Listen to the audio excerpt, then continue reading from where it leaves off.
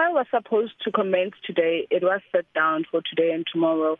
Unfortunately, one of the key witnesses, according to State Prosecutor Yusuf Baba, is in the High Court. And as a regional court, the High Court has, more power and can subpoena witnesses instead of with the regional court.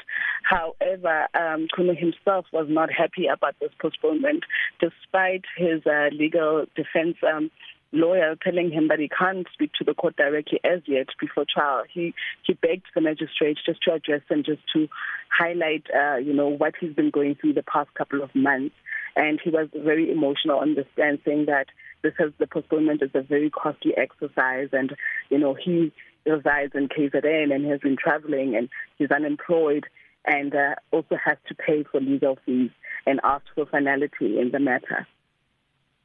So what was the magistrate's response to this? For, as you say, it is quite unusual for him to address the court directly in this manner. How was that received by the magistrate?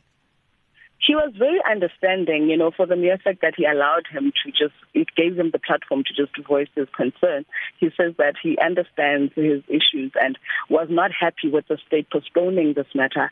And in fact, addressed the court saying that this is the last time it's postponed. And when they come back in December, it has been set down for 4 days. He can't allow for another postponement. So he did say he sympathizes with him and understands his issues, and it's the state's fault, and therefore he will not grant another postponement. And Paul, what about public interest in this case? Can you just give us a sense of the atmosphere inside and outside of court? Well, he came with an entourage of men dressed in traditional Zulu regalia. Since early in this morning, they've been burning incense and what is termed as impelezi just before he went in, which is some Zulu medicine that helps to strengthen him and, give him good luck, so to say. They've been singing and chanting outside, very proud of their Zulu culture and so forth. We do know that Khune himself is a traditionalist and practices traditional healing. So it was very beautiful to see. People were fascinated, the normal public coming in.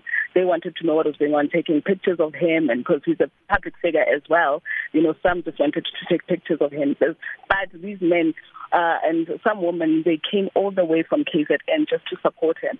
And they also did express the fact that it is costly just to travel from KZN to here, but they will do it because they believe that he is innocent and he's being prosecuted for something that he should not be prosecuted for.